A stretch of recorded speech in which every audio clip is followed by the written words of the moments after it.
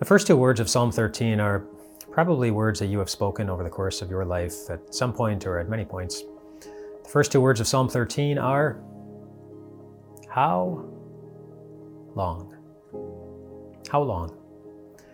Written by somebody who is obviously waiting for something, and my goodness, we do not like to wait for things in this world of quick convenience and fast food and microwaves and instant everything.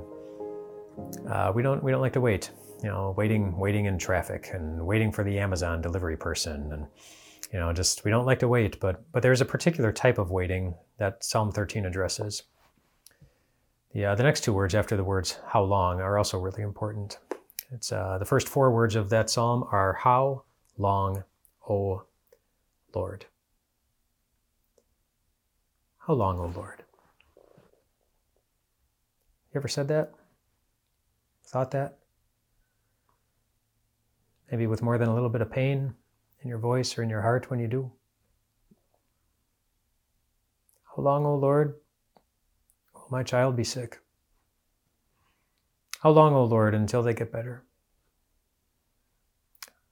How long, O Lord, will you allow grief to just overwhelm my heart? How long must I deal with this very difficult thing?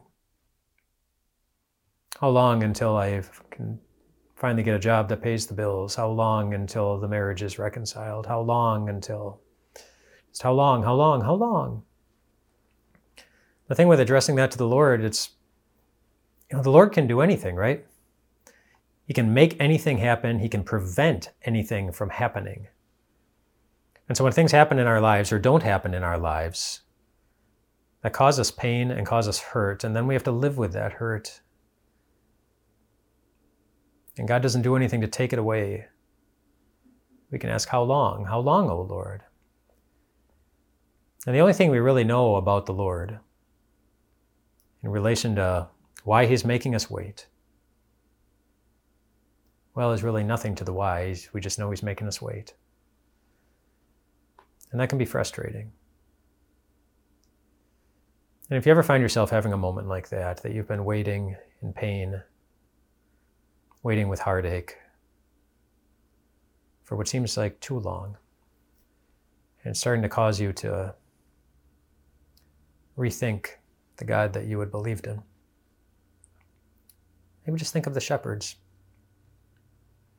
I don't know if they ever asked the question, how long do we have to stay in these fields and watch these sheep? Or how long before anyone really appreciates how hard it is to provide them with the wool that they need? I don't think anyone ever sent them a Christmas card.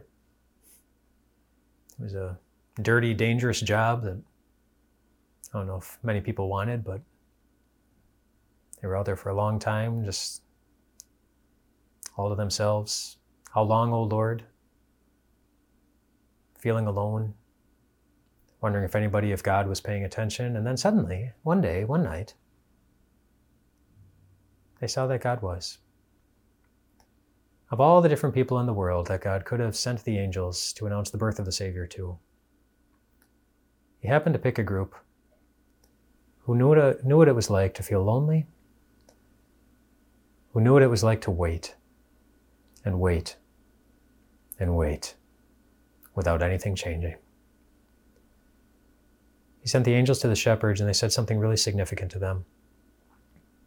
He said, today in the town of David, a Savior has been born to you. To you who sometimes have to wait, whose wait is sometimes very long. To you who sometimes feel that the Lord is distant and not paying attention. Christmas, in general, and in particular, Christmas for the shepherds, is a reminder that the God of love, the God who saves, the God who forgives, the God who is patient and kind and compassionate, He always is, paying attention to you. Rest well tonight, my friends.